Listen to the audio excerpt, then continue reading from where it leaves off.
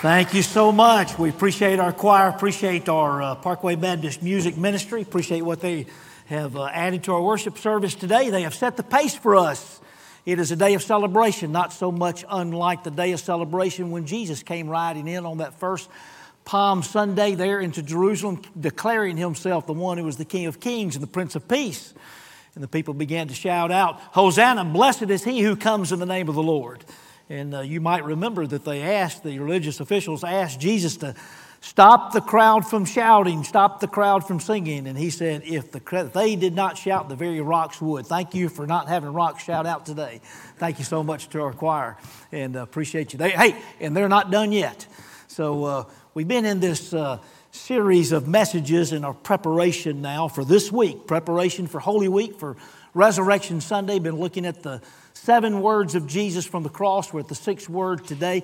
It's in John chapter 19 and verse 30. We're going to take a look at that and spend just a few moments before we finish up here back from our choir. But let me ask you, do you ever make lists? Are you list makers? I mean, do you do a things to do list? I mean, I do a things to do list often. Sometimes things this week, people I need to see. Sometimes it's a to-do list for the day. Sometimes it's a honey-do list. And sometimes, now you don't have to tell everybody, but sometimes I'll write things down on the list that I've already done just so that I can check it off. And can I get a witness? Anybody ever? Okay, good. So I'm not the only one that does that. But I got to tell you, though, I've never or rarely have I got to the end of the list and been done. Rarely do I come to that place to where the list is completed and I say, hey, it's finished. But we find today from the 6th word of Jesus from the cross, he has come and he has completed every task he was to complete while he was God incarnate, Jesus in the flesh, when he comes to the cross. And we have this in John chapter 19 and verse 30. This word, we call it a word. Not all of them were just one word. Some of them were phrases. But this particularly, though, we say it in 3 words in English. It is one word in the Greek. And when Jesus said it, because we know this from the other Gospels, we know that he just didn't whisper it or say it. We know that he shouted it in triumph that it is finished. He's done all he came to do in the flesh. It's a powerful word that Jesus spoke, and he spoke it with authority. It means it stands finished and it always will be completed. He's done everything necessary, all that he planned to do, and everything needed for salvation. Since it is just one word, and it's one verse this morning, and while you have given me a few minutes here before we keep moving on with the musical service and that part of it, we're going to take a close look at this one phrase or this one word that is used here. It affords us opportunity to look a little closer.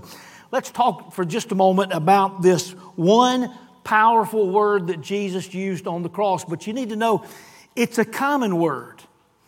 It would be a word that would be used by servants when they had completed their task given by a master, by the boss.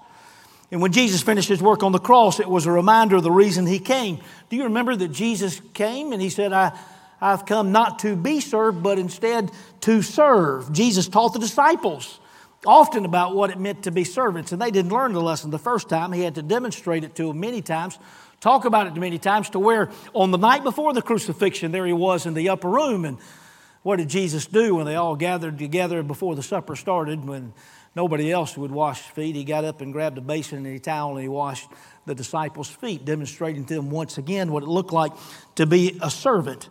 And now we find that Jesus, the servant, has completed the task, and he shouted, "It is finished." He shouted it to the Heavenly Father. He shouted it to all the earth, that all the world and everyone, and including to us today, that Jesus came to serve so that more might be saved. It's a common word that would be used, common phrase. It'd be a word that would be used by an artist. If an artist were to draw a portrait, and maybe it took days and weeks to paint and to complete, special nuances and shades had to be put in for it to be just right. Now, those of us who are not artists, maybe we see somebody that's working on that particular painting, we might say to us ourselves, we might think, well, it looks complete to me. But to the one who is the artist, who knows what it's supposed to look like and has particular things in mind, until that last stroke, there's more to do. But finally, when the last brush stroke is made and now it is just as he or she has pictured it would look, and the artist would stand back and say, It is finished.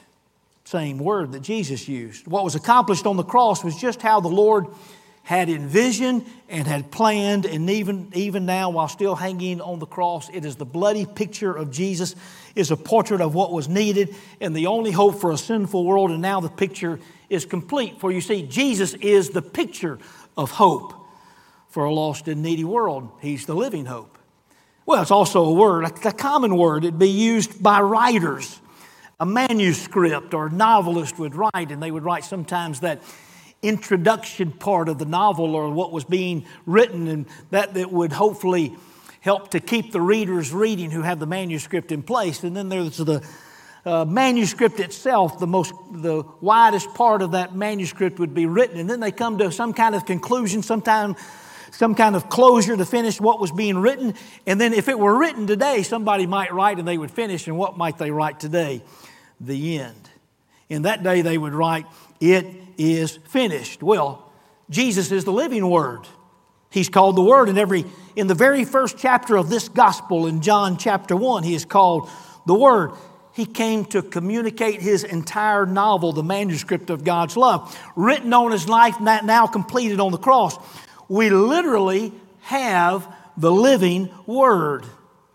And while these words are not at the end of the book of Revelation that Jesus spoke, it does signify that Jesus' message of grace and mercy is now complete. And now Jesus will rise again in 3 days and will be seen for 40 days and will ascend to the right hand of the Father. And now we're able to know the one who is the living Word. We know him as intercessor. We know him as friend.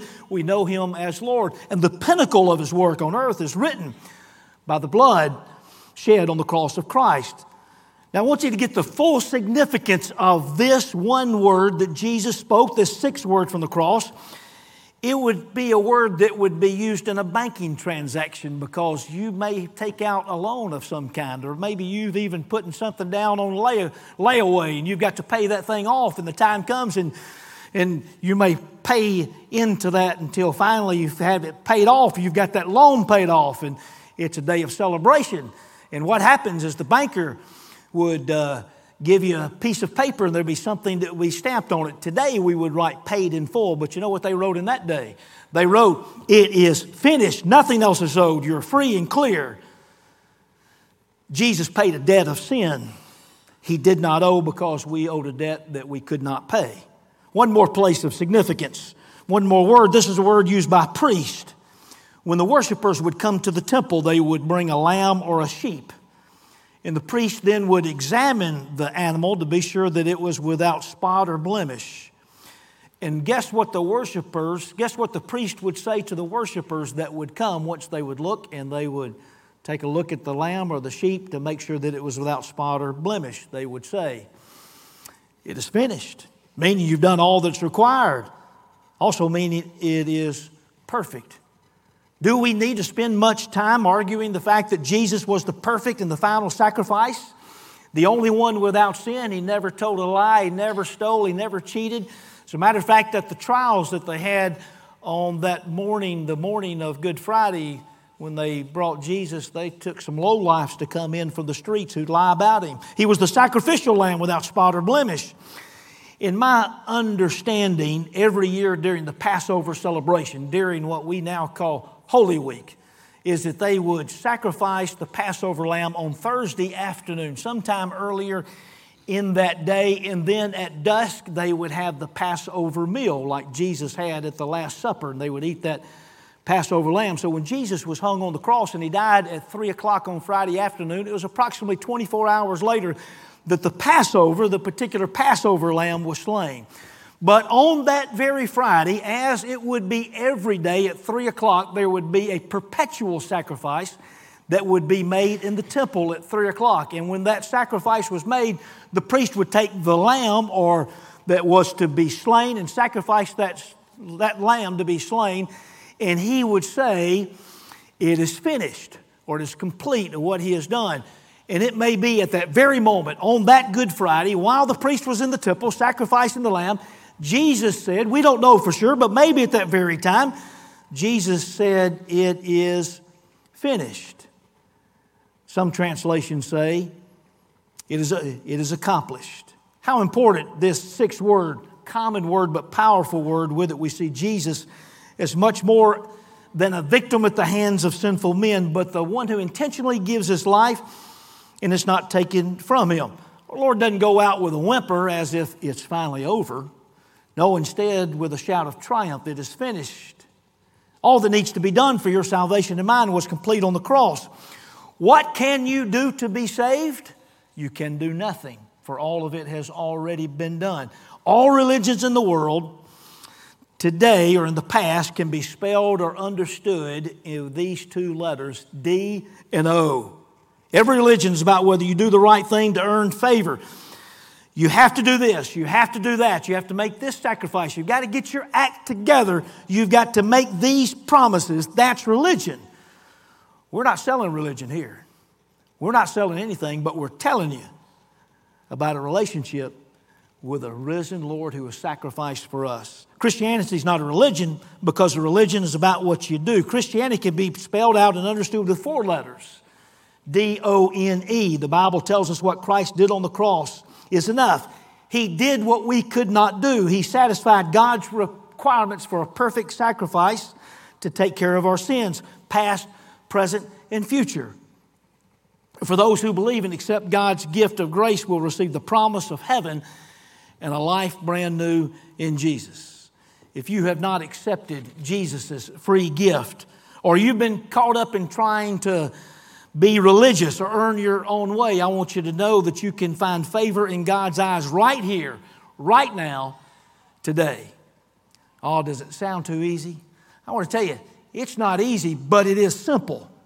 By faith, you can accept this free gift. Through prayer, you can say, Lord, please forgive me of all of my sins. I believe. I ask for your forgiveness and ask you to take charge of my life and enter into my heart. If for some reason you decide that this is not the day for you that you're going to accept Jesus, then let me encourage you to remember those 2 words, do and done. To follow the do word, something that you must do, will only lead to frustration and to self-destruction. But to understand what Jesus Christ has done is to understand that Jesus has done everything that can lead us to have eternal life and peace and meaning for today. In Luke chapter 4, Jesus comes to his hometown of Nazareth. And before he is ran out of town, he finds himself in the synagogue. And that's traditional. They give sometimes guests or someone who claims that they think is a rabbi like Jesus. They give him a scroll to read. And they gave him Isaiah chapter 61. And he unrolls it and reads it, clearly identifying himself as the fulfillment of that prophecy. Isaiah 61:1 says this. It says, the Spirit of the Lord God is upon me because the Lord has anointed me to bring good news to the afflicted. He sent me to bind up the brokenhearted, to proclaim liberty to captives and freedom to prisoners. Jesus has come to set the captives free. We who are in Christ are free from sin, guilt, fear, and death. What a mighty God we serve. I had a student in our church and who was not a believer when I knew him, involved in activities and come to church on Sunday sometimes. And we talked to him many times until finally it clicked and he prayed and he asked Jesus Christ to be his Savior and Lord. And he came and he made that public. And not long after that, we baptized him. Great day of celebration, not unlike baptisms that we have here, and celebrated, of course, with him and his baptism.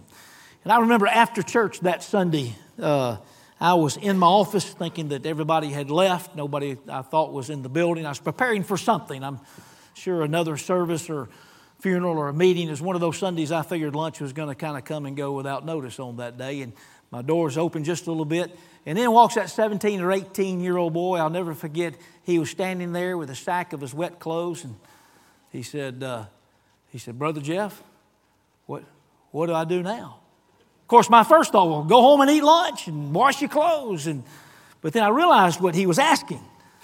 He'd prayed to receive Jesus. He'd become a believer. He made that public and he'd been baptized. He wanted to know what's next.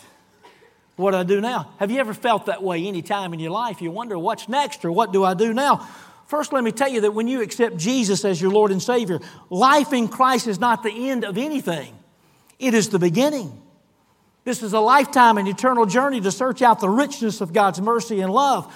while on this earth we are seeking out meaning and direction for all that we know would please God, it's not always easy. But to follow Jesus will not be boring and will not leave us without purpose and peace. He wants you to take you to places you've never been. He wants you to see more of Him than you thought was possible. He wants you to be part of the building of His kingdom. We often talked about the blessings that we might receive in this life. Well, the greatest blessing is to get in on what God is doing, to be part of kingdom building, to see where God is working and be able to join Him in His good work. It may not take you away, it may not take you to another country. It might mean that you need to stay right here and be God's man and God's woman, God's student, God's boy and girl right where you are and be a part of God's business right here. Doesn't mean it'll always be easy. There'll be times that you will feel vulnerable or alone or even lost. You're likely to be misunderstood. You will go through storms, sometimes be targeted for harm, and sometimes you'll experience loss in one way or the other. But as you stay close to the risen, living hope, our Lord and Savior Jesus Christ, you will decide it will all be worth it, mainly because you've been a part of the most important stuff on heaven or earth.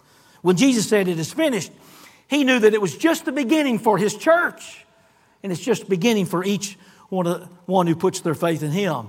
There is a due for believers, but that comes after what Jesus Christ has already done. Jesus' declaration of the completion of His work on the cross is our greatest incentive to live for Him and honor His name.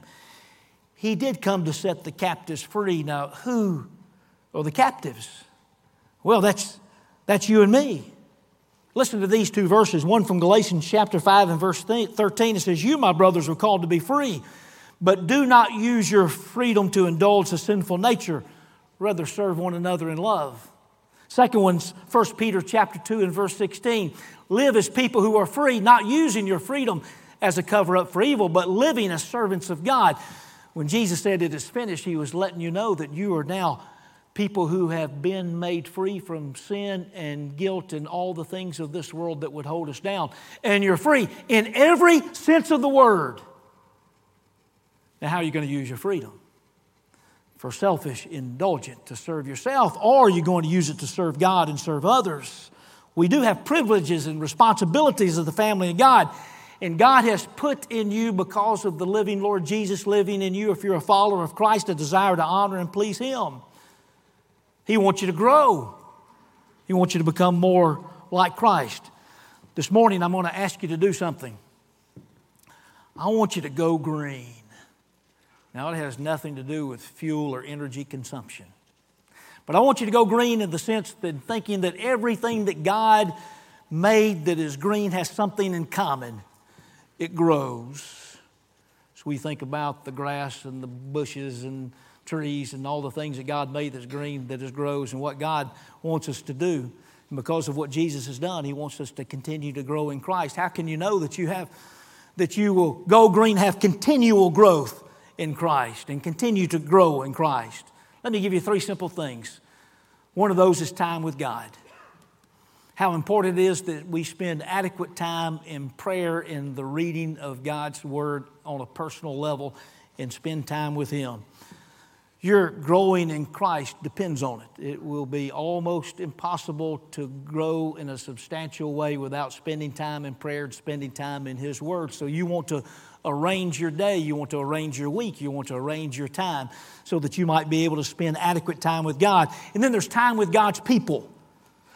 Lone Ranger Christians are rarely growing Christians. You were made for a community. Spend time with God's people. We're to grow together, help one another, and edify, build up the church of Jesus Christ. So, time with God, time with God's people. Also, you need to know, if you want to continue to grow in Christ, you need to know it's time. It's time to tell others that you belong to Jesus by your walk and by your talk. You're called to do both. Live like Christ before others and to be a verbal witness. Believers are obedient to Jesus when they go public. If you've become a believer in the Lord Jesus, maybe you've already, sometimes we have those who have never gone public with that. Maybe you want to go public today. We give you that opportunity here in just a few moments that you might go public. We believe you want to go public through baptism. And then we believe that Scripture teaches that you need to continue to go public. Growth in Christ naturally precipitates telling others, and it's crucial for our continued growth in Him. Who needs to know that you belong to Jesus? It's Holy Week. Now you understand we celebrate the risen Lord every time we come together every Sunday. We need to celebrate it every time we wake up in the morning. The fact that the Lord has risen and we're able to walk with Him today. But what a good week for you to think about who needs to know that I belong to Jesus. Great time to pray for that person. Great time to invite. Services this week. Great time to be able to share your testimony. This church would like to help you in your journey to grow and to stay close to Jesus. Nobody wants you to grow more than Jesus does, and He's using whatever's taking place in your life right now to make you a better disciple and bring you closer to Him. So next time you're asking, what's next? Why me? What's happening? What do I need to do now? There may be many reasons, but one answer is always true: to bring you closer to Him and to help you to grow in your spiritual journey. During these weeks, we've been focusing on the 7 words of Jesus from the cross. Today is the 6th, the 7th. We're going to be talking about on Good Friday. Encourage you to come and participate with the Lord's Supper, and we'll be walking our way through all the things that happened to Jesus on that Good Friday. Then 2 celebration services also on Resurrection Sunday. Those will be similar services, but you want to come. What a great time to invite others as well.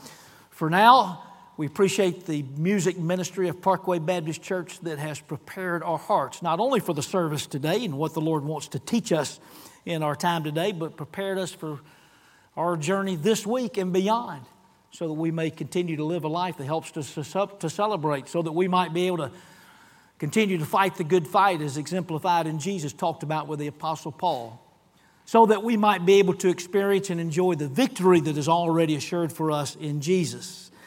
This beginning of Holy Week is setting the pace, and we understand and we know that our focus is clear because He is risen indeed. Let's pray together. Heavenly Father, we come to You even now. We thank You, Father, for the time already that we've spent here with You in this service, in this hour.